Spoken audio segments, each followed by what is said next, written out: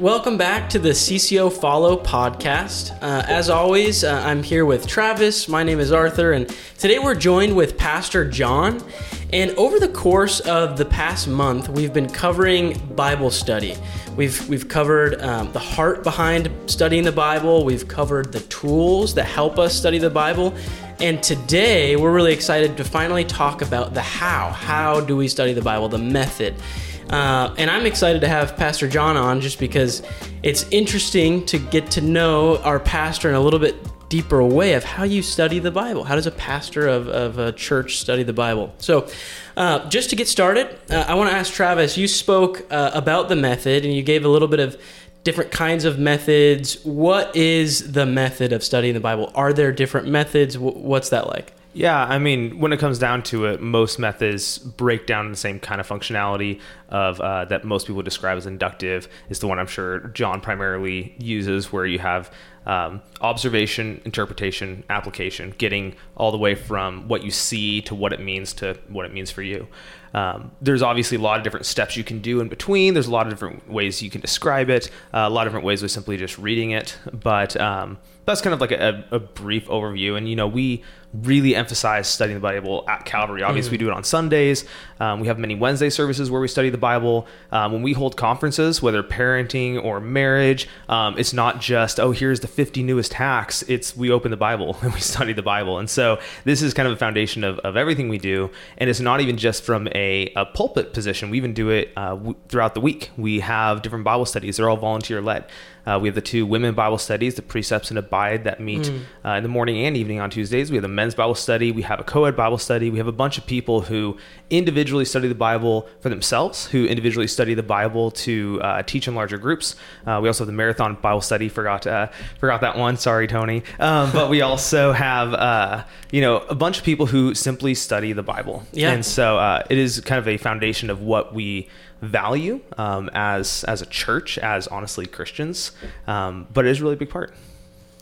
Yeah, and just to kind of throw in there, I think really a church isn't just, we come in here on Sundays. That's definitely a big part of it, but it is those Bible studies. It's those groups that get together and just want to pursue God and just want to get to know who God is. And there's so many different stories just in the people that I've met in our church that have been really transformed simply because they decided, I want to study the Bible. I want to go join a Bible study. Some even saved. Yeah, they started going to the Bible study unsaved, and they realize as they're studying, there's something to this. Yep.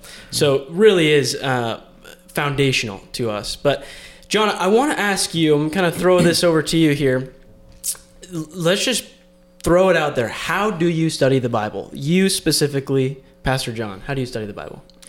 Well, the first thing I do is I open it up. Perfect. I say that somewhat tongue-in-cheek, but it is amazing that we live in a country and a day and age where, at least in our context, historically in my lifetime, now I realize it's changing as we sort of are now recognizing we're a post-Christian nation. The reality is that most people have a Bible. They may not understand it, and the more sort of we get away from God and the Bible and church as a society, I don't assume anything about this or that people are familiar with the Bible. But that being said, to this day, I think most people have a Bible, and many have multiple Bibles, and they just sit on their shelves or they're in a trunk or whatever, and they don't read them. And so for me, I think it starts with just acknowledging that we have a Bible, and it's important that we do read it. Yeah.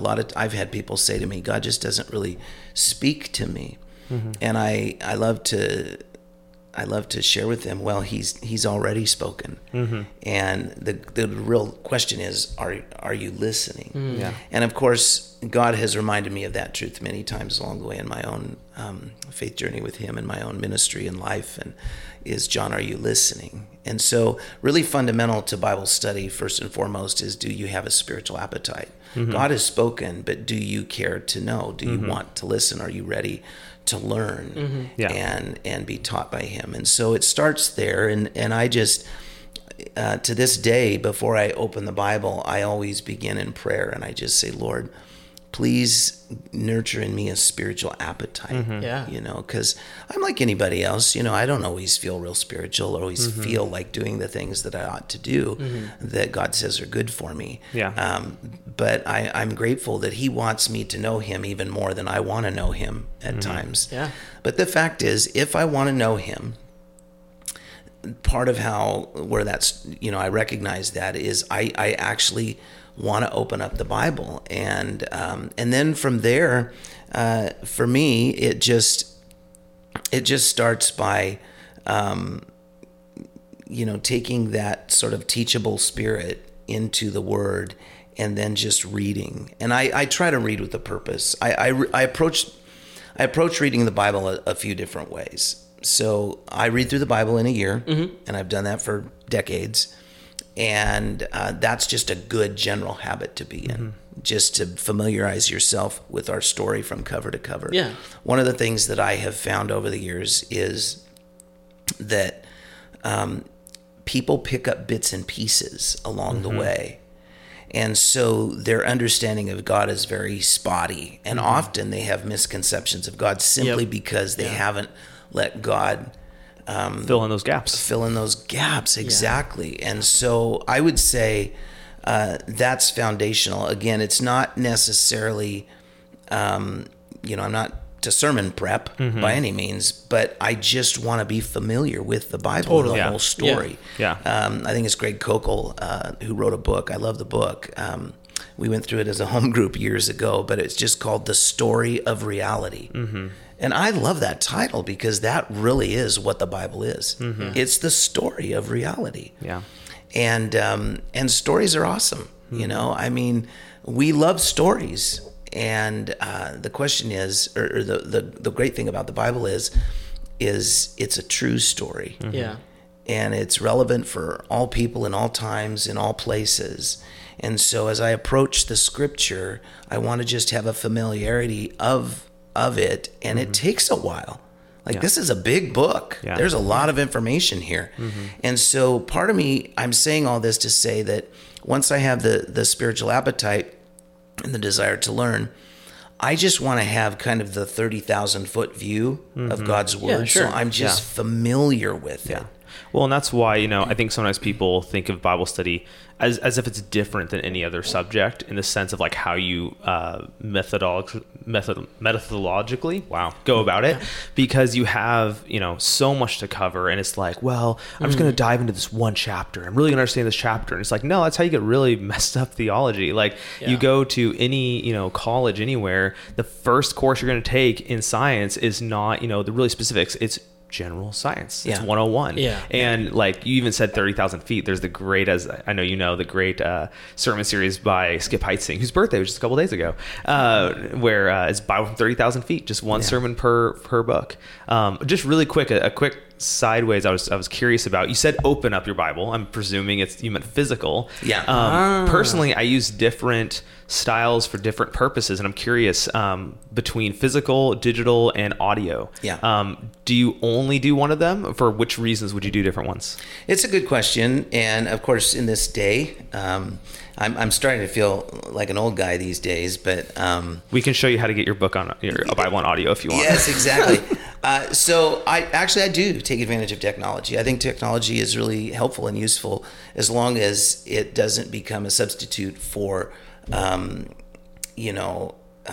me actually picking up this physical copy and reading through it. There's a number of reasons that I believe in reading a physical copy of a Bible.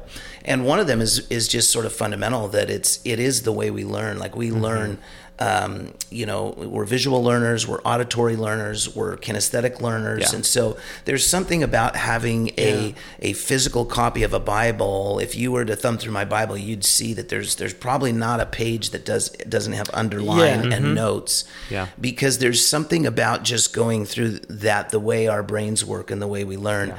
The more we're interacting with something, the more it's just sort of embedding itself in our mind. And so I do think there's something to be said for that. Now, these days, for certain reasons, I have a Bible app on my phone. I have my Bible software Logos on my phone, on my iPad, on my MacBook. And because in certain settings, it's just just easier. easiest to access what I need to read. And so that's kind of the quick answer to that problem. That question. I want to say for me personally, and I'm like really, maybe I'm just like OCD about it. Yeah. If I'm like doing just studying for myself, like if I really want to like read the word, it's going to be like physical. Like I have my Bible with me right there. Mm-hmm. But if I am like, I think when I use the digital Bible a lot is when I'm like, if there's something I need to look up real fast or something, like it's just super. Probably all your resources are digital, exactly. So you don't have a physical. And then when I'm like prepping, like if I ever have like a teaching or something and I'm prepping for that, it's actually like both. I have them like both open because I feel like it's easier for me to like I read it. But then I'm like, if I need to like figure out like, oh, what is this? Does this mean this? And so I'm like looking it up on that digital stuff. Yeah, I do the same thing where, I will always sit down and read it in my Bible, the text in my Bible. If I'm preparing a sermon, if I'm preparing even just my devotions, I like to read the physical copy of the Bible. But when I start diving into it and actually once I get past sort of just meditating on the word myself and I want to go into word studies, then those resources are invaluable because it used to be back in the day when I started, like we had big thick books. It's like I'm thinking of like the Strong's Concordance. Yeah. I mean, that's a beast. It's like 3 inches thick and it's tiny writing and you're physically looking up, words in scripture and then finding out what they mean. And it just took hours and hours and hours to really dive into a text. Now it's just a swipe and a click and it's boom, crazy, and you've got just endless library of information that you can cut and paste and drop into your notes or whatever. Or even if you're sometimes in the context of just discipling another person and teaching them something, I can click up and look something up. So for sure, but I do this too, where I'm sitting at a dentist office or at the chiropractor or whatever, waiting for my appointment, and I can just pull up my phone and I can look over my notes or I can meditate on a passage of scripture. So I love the fact that we have technology. Yeah.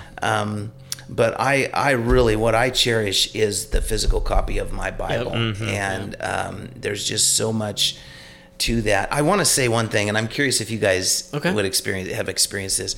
So this is just a little bit anecdotal here. My son, years ago, he's an artist, and years ago, when the iPad came out, I can't remember how old he was. He was in high school. He was maybe like 14 or 15. He, as an artist, he was really looking forward to the iPad because of all the technology and the graphic art stuff he could do. And he wanted to get one of those pens that you could write. Well, now that's been out forever. But when it first came out, he was all about, I have to have this, And so he saved and he saved and he saved, and he finally got enough money and he bought his first iPad, and he was so excited to use it. But it was really interesting to me that he actually learned something about himself that surprised him. I realized I wasn't seeing him use it very often, and I asked him one time, I said, Caden, where's your iPad? Like, how come you're not using it? I thought you really want. He goes, you know what, Dad? He said, I don't enjoy it. He said, there's something about the physical medium of pencil and charcoal and paper. And he said, and I just realized part of what I enjoy about art is the tactile nature of it, and it's relaxing to me. I don't draw because I want to be some kind of famous artist. I draw because it's relaxing and enjoyable to me. And I realized I lost some of the meaning of why I did what I did because I'm on this slippery screen. It just didn't feel the same. And now I'm not saying that would be everybody's experience. It was just an interesting observation that he stumbled upon. And so my point is, connecting that with this, I feel similar. Like, I appreciate the technology and I use it for certain things. But man, I've cried into my Bible many times over the years. I have notes and insights that I write in the margins, and there are precious moments that I have with the Lord in a quiet place. And there's something about the physical, tactile nature of this that it's like I'm making a memory. And so do you guys have this happen where people ask for a particular a Bible question, and in your mind's eye, you're thinking, okay, it's halfway down the page on the right, and there's a note next to it. You can go right there, and I believe it's because there is something about a physical copy that you're interacting with in a tactile way. So I don't mean to go on and on, but there's something to that. And I don't know. They did studies years ago regarding advertisements, and the amount people were able to remember when it was on a physical thing rather than a digital one was vastly greater. So, I mean, we know that there is stuff about tangibility and stuff like that, but I think you made an interesting point about Caden, is that, if what are you going to enjoy most? Because then that will cause you to do it more. And so, I think obviously there's benefits to physical. Personally, I learned a while ago is like, I really like the margins. So I specifically got a physical Bible that had larger margins. But whatever things you learn about yourself, leverage them. If you find out you like margins, great. If you find out you like this thing or that thing, whatever's going to help you want to do it more, why not use that? Point. That's a really good point. And I have found, I have a preference when I'm looking for, I'm kind of a Bible nerd, right? Like, I have a lot of Bibles. I don't need more Bibles, but I like certain Bibles for certain reasons. And I'll go through these seasons where, like right now, I got a Bible that's one column, it's like a book more. I never thought I would like that. I like my columns, and then I like my little cross-reference in the middle, and my commentary at the bottom. And I'm so it's true that I feel more motivated to read something that is a pleasure in some way to read and interact with. I find it useful and helpful. Yeah. And just before we would move on, I want to say this too, because what you were talking about, how you think when you're remembering something, you're thinking where it is in the physical. I have a page in Corinthians, like 1 Corinthians. You just X'd it all out. 6. Well, it's funny because it's when Paul is talking about the gifts of the Spirit and what that looks like. And I remember when I was in college, it was like I was back for summer break. And I was diving deep into okay, what is this whole speaking in tongues thing? Is this real? And so I was going there referencing, and it was me and my buddy, and we were distraught over this because it was we didn't know what we believed, and we just wanted to figure it out. And so we're literally standing there reading it in the pouring rain. And so now that page is all crinkled from the rain.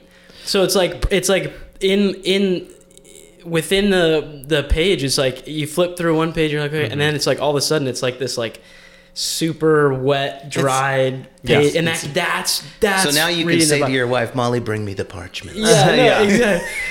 But it does build memories. I have the very front of my Bible, right inside the cover. There was this kid from our church in Florida who just took colored pencils to it, and by the time we caught him, it was just a bunch of scribbles because it's 2-year-old, and it was all right, it's staying with me now. Yeah.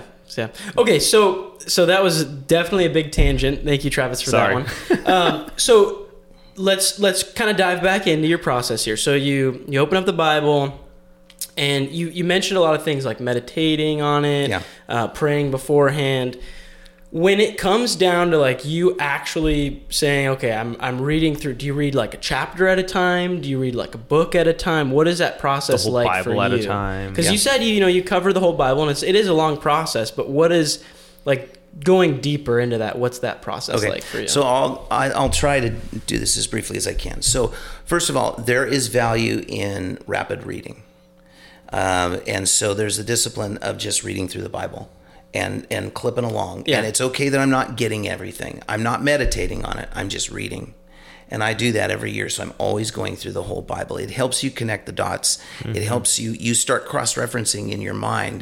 The Bible, Scripture interprets Scriptures. So by doing that, by reading the whole story and having the 30,000-foot view, there's a benefit to that in your own personal life. There's a benefit to that when you're counseling or discipling others. There's a benefit to that when you're teaching and preparing sermons, because you have this library of knowledge because you've consumed it all at one time or another. Yeah. And so but there's a lot there, so it's good to do it every year, because it's going to take you a lifetime to really digest the content. And so there's rapid reading that comes into play when I'm doing sermon prep, because oftentimes it helps me know what cross references do I want to throw up there to support the point that I'm making in this particular passage.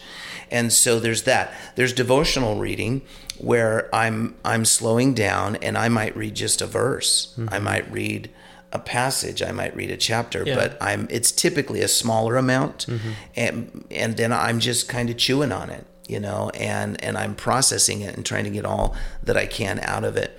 By the way, with regard to meditation, I know the classic inductive Bible study method is observation, interpretation, application, and I include in that meditation. And the reason is because if I go through the process of observation and even interpretation, and I jump too quickly to application, then sometimes I can just be in the mode of checking boxes and I'm jumping too quickly, and I'm not being prayerful and thoughtful about something. By meditating, it allows the Holy Spirit to really camp on maybe a particular issue in my life. And if I'm too quick to just be going through the motions, I might be doing things in sort of a behavior modification mindset. Like, I'm just going to be a good Christian, and I'm just going to do this because the Bible says do this. But my heart isn't really transformed yet. It hasn't changed. And so I'm doing it for the wrong reasons. So I tuck in there meditation. By the way, with regard to this method, when you first start out, it is sort of a sequence. You start with observation. People, places, things. What do you see? If it's a narrative, for example, in the Gospels, you're going to see people, places, things. And so you notice those things. And it's and with the interpretation, now you're starting to, what does it mean? What does it mean? What does it mean? But there's something about meditation that allows me to go just a layer deeper. And so by the time I get to application, I'm really ready for that. But what happens over time, I started to say, is it's not so much sequential as it's simultaneously you're doing all of these things. The more you practice this, the more you realize I'm making observations and interpretations pretty quickly.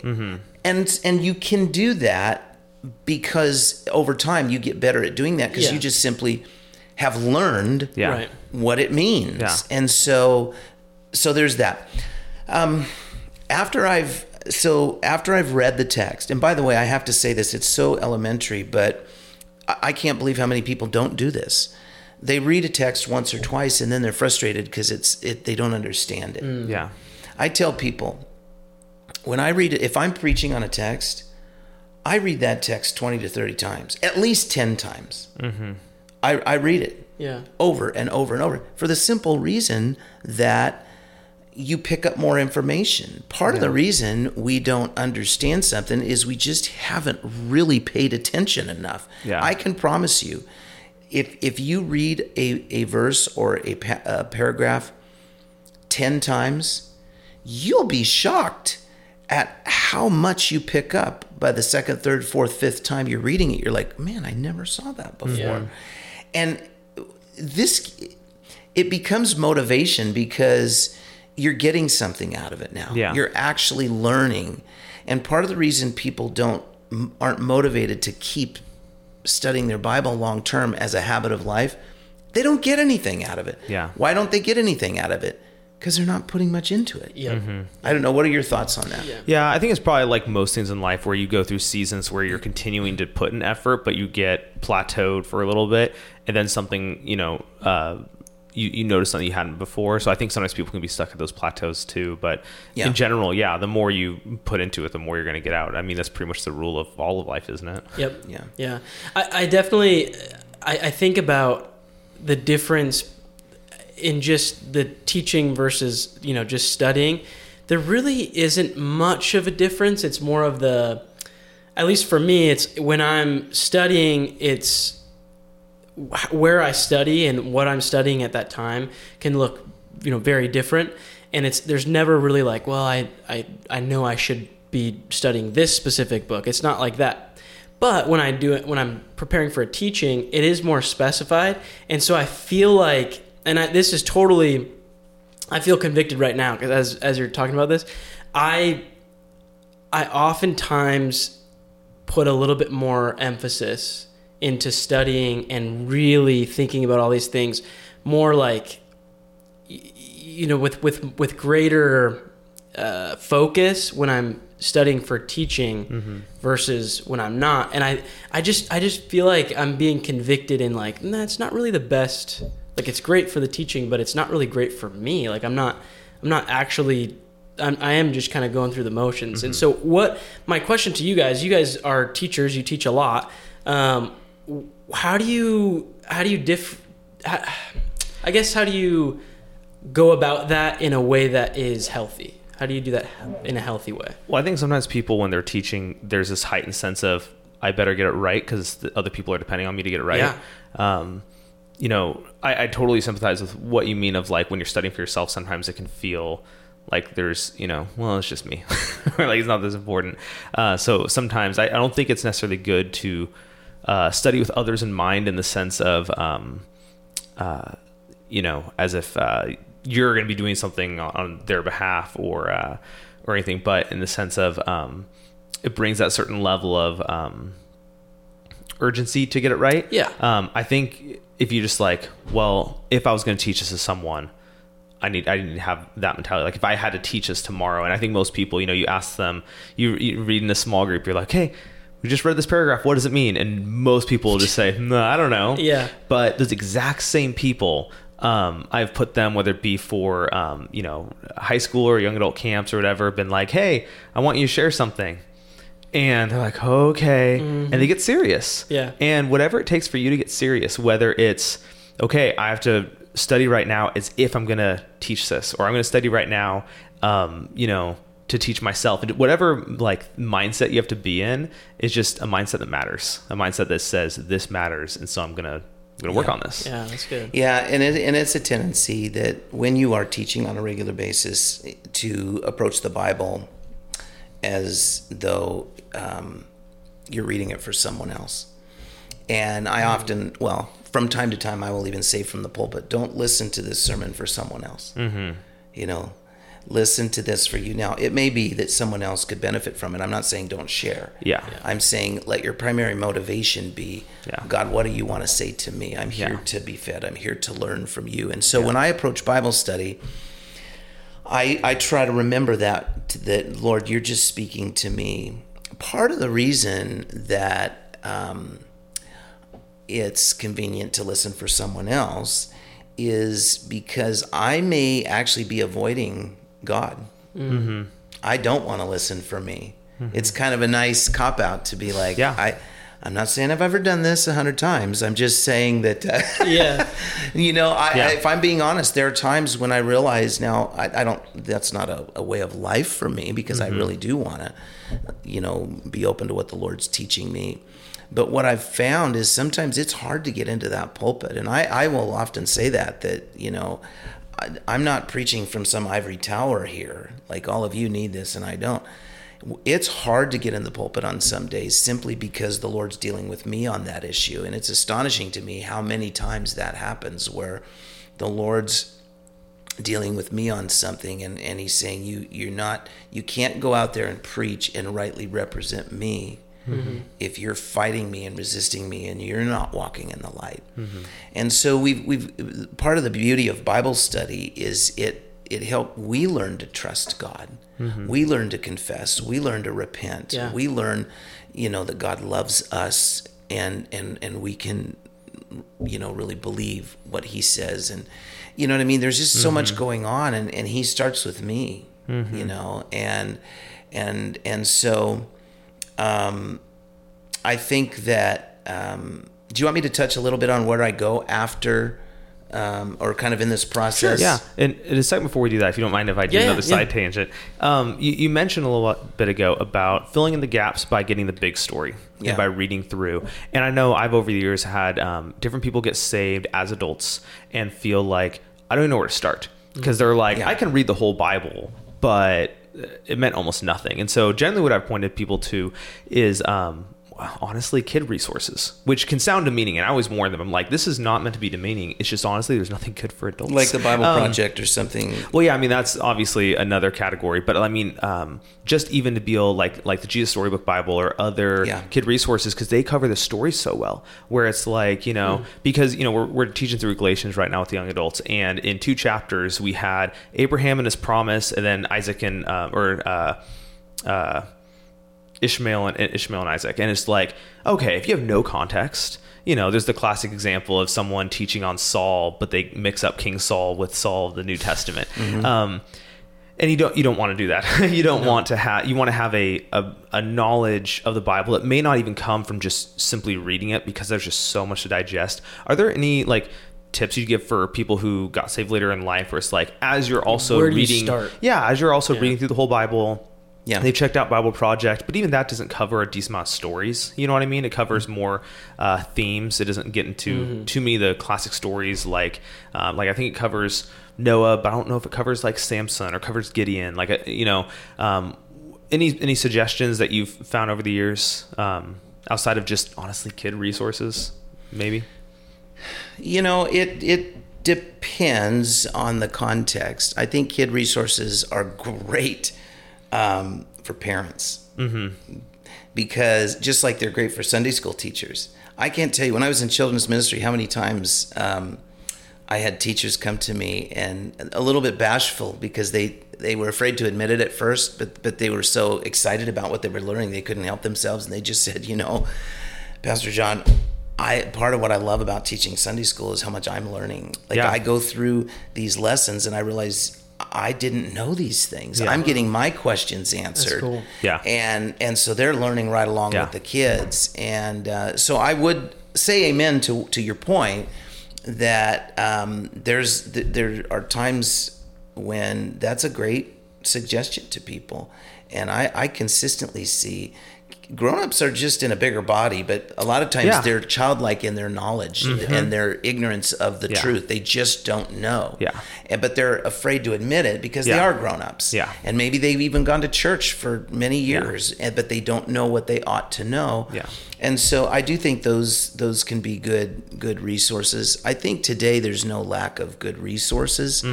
Where you have to be careful, though. There's almost too many. Well, you can get lost in it all, but there's also a lot of bad resources theologically. And so if you don't yet have a real firm foundation in doctrine and theology, then you can come across stuff that looks really awesome, but it's decidedly not awesome. And so I don't say that to make people fearful. I'm just saying it's good that if you're new to Bible study, that you just ask a trusted, mature Christian friend and say, hey, what do you think of this resource? And if they're like, this is great, or it kind of gives me some red flags, then, there are plenty of good resources. So it's okay to let some things go and be discerning in that process. Which that's a good thing to note, is that among Bible study, this is a personal relationship between you and God, but it's not just you and God and that's it. He put us in the community for a reason. Even Galatians 2, like Paul, he starts out Galatians saying, I wasn't taught this by a man. It's not like someone convinced me of this. This is by God. But then Galatians 2, he talks about going to Jerusalem with the pure intention of making sure that he hadn't been teaching the wrong gospel, making sure that what he understood was actually right, and going to the apostles and basically being like, did I do this right? Is this what it means? And, we shouldn't be doing this in a vacuum. I definitely, that's what I wanted to bring up is studying the Bible and getting to know who God isn't just a one-on-one thing. It is this is why we have discipleship. You brought up the young Christian as an adult, where do you start? Well, I think all those things are really helpful, but I also think man, that's the opportunity for us to be the church in building relationships with those people and bringing them in and saying, hey, well, why don't you come to my Bible study, or hey, let's go through this together. And like, those are the opportunities that God gives us. And it's like, man, we got to be faithful to this. So I just think about this, just that is the Christian life is discipling and coming alongside one another. So I want to say this too. And, because I think it's important for people listening, whenever we look at the subject of Bible study, and especially if it's coming to a pastor and saying, well, how do you do it? I want to make sure that people understand that Jesus didn't recruit from the local seminary when he was calling his disciples. And one of the things that I think is really just wonderful about the Calvary Chapel movement in particular is the ministry made room for people like me that hadn't gone to Bible college or seminary. I've been pastoring for almost 30 years, and I just didn't have the opportunity to have that background. But what I had was just a Bible, and I was in a healthy church body, and so I saw the Christian life being lived out. I had people I could go to and ask questions. I watched, I learned, I studied, and God equipped me. The issue is, if you're going to be able to make disciples who make disciples, if you're going to be able to teach others what you've learned, you need the Holy Spirit, and you need the Word of God, and you need the people of God. Yeah. That's it. You don't need all the resources out there. They're a bonus and they're a supplement. And I'm saying take advantage of them. I do, certainly. But I didn't have all of that before I started ministering to people. I had Jesus. I had the Holy Spirit. I had his word. And I just had a desire to make disciples, to share with other people what Jesus had shown me. And what happened is he just opened up doors of ministry. Before I ever became a pastor, without even knowing it, God had given me a pastor's heart. Before I ever preached my first sermon, I had been preaching the Word of God my whole life since I became a Christian, to my friends, to my family, to people that I met. And all I was doing was talking about Jesus and the truth that I learned from meditating on his word. Yeah. And I think that needs to be said, because we have to ask the greater question. We're talking about Bible study, but the other question is, to what end? Why do we do this? Is this just some religious hoop we jump through because it's what good Christians do, or it's what God commanded? No. We do it because this is God's chosen revelation. This is how he revealed himself to the world. And he said, now you go into the world and you teach them everything I've taught you. And so it's our food and for our soul. And as we, I don't know about you guys. I mean, I jokingly say this from time to time, but I can be very evangelistic about street tacos. Yeah. I've tasted and seen that they are good. And I've tasted and seen that the Lord is good. And I go and tell everybody about California tacos or whatever. I tell everybody about what I've learned from Scripture. And I don't wait until I'm an expert. And I don't put on a burden on myself that God hasn't put on me to know the Greek and the Hebrew and all of this before I share what he's taught me. Yeah. I don't mean to... I feel like I'm kind of preaching right now, but does this resonate with you guys? Because I think it's really important to include that in this conversation. Yeah. Well, and the idea that what you're sharing is him. Like you said, I tasted and saw the Lord is good, and so I told other about the Lord. Yeah. And that kind of reminds me of how Jesus told the Pharisees, you search the scriptures, for in them you think you have life. Like, you weren't searching so that you could have this nugget of like, oh, I figured out how the world works, and let me tell you. Yeah. A, that's not true, and B, it's not very fulfilling. Like, instead, it led you to a person, God himself. Right. And because I guess to finish that quote where he says, you search the scriptures, for in them you think they have life, but it's they that speak of me. Yeah. And, you in your study, you find more of God, you find more of Jesus, and that propels you to say, hey, I found more of Jesus. Let me share him with you. Yeah. For me, it's always, and I've said this before on one of the podcasts, but for me, it's like, I believe in God. I believe that's good in what Jesus did on the cross. Even Satan believes and trembles. Yeah, and I believe that, and part of that belief is like, man, if the Creator who created me, who created everything, wrote these words, like, I want to read those words because I want to know what the Creator is saying, and I just think there's always going to be ups and downs, right? But it's really the Word of God, for me at least, is just this.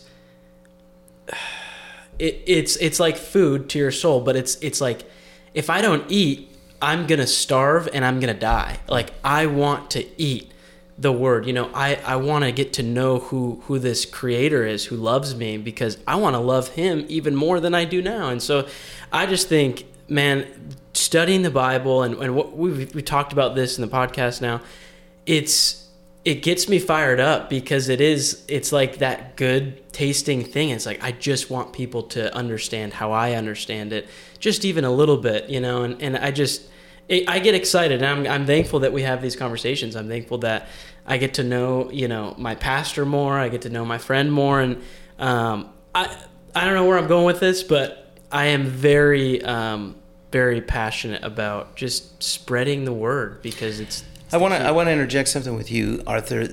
So there's the spiritual appetite. We can't grow if we're not fed. Yeah. But we also need to exercise, and this also gets back to the question of, to what end? Like, why do we do this? It's so that we can actually walk out the obedience and love that Jesus commanded. Yeah. And it's so that we can actually apply the principles of wisdom in daily life. And this also, just like when you discover a new truth, it makes you hungry for more. When you walk it out and practice it and then see the results, that also makes you hungry for more. Like, the reason people say, do you ever get burned out in ministry? And I can honestly tell you, I've had discouraging days, and but I would say that I don't get burned out because and I'm not saying that like that could never happen to me, because that does happen, and maybe I have been and just didn't realize it. That's possible. Yeah. But I don't think of my ministry and my life in those terms, and I think the reason is God has been very merciful to me in this process of studying His Word by helping me to see that it's not just, as I said, a spiritual hoop to jump through. I think that I would burn out on. But the fact that it's actually a relationship, and that relationship is alive and growing and meaningful, and then how that impacts other relationships that are alive and growing and meaningful, that enriches your life. You don't burn out on that stuff.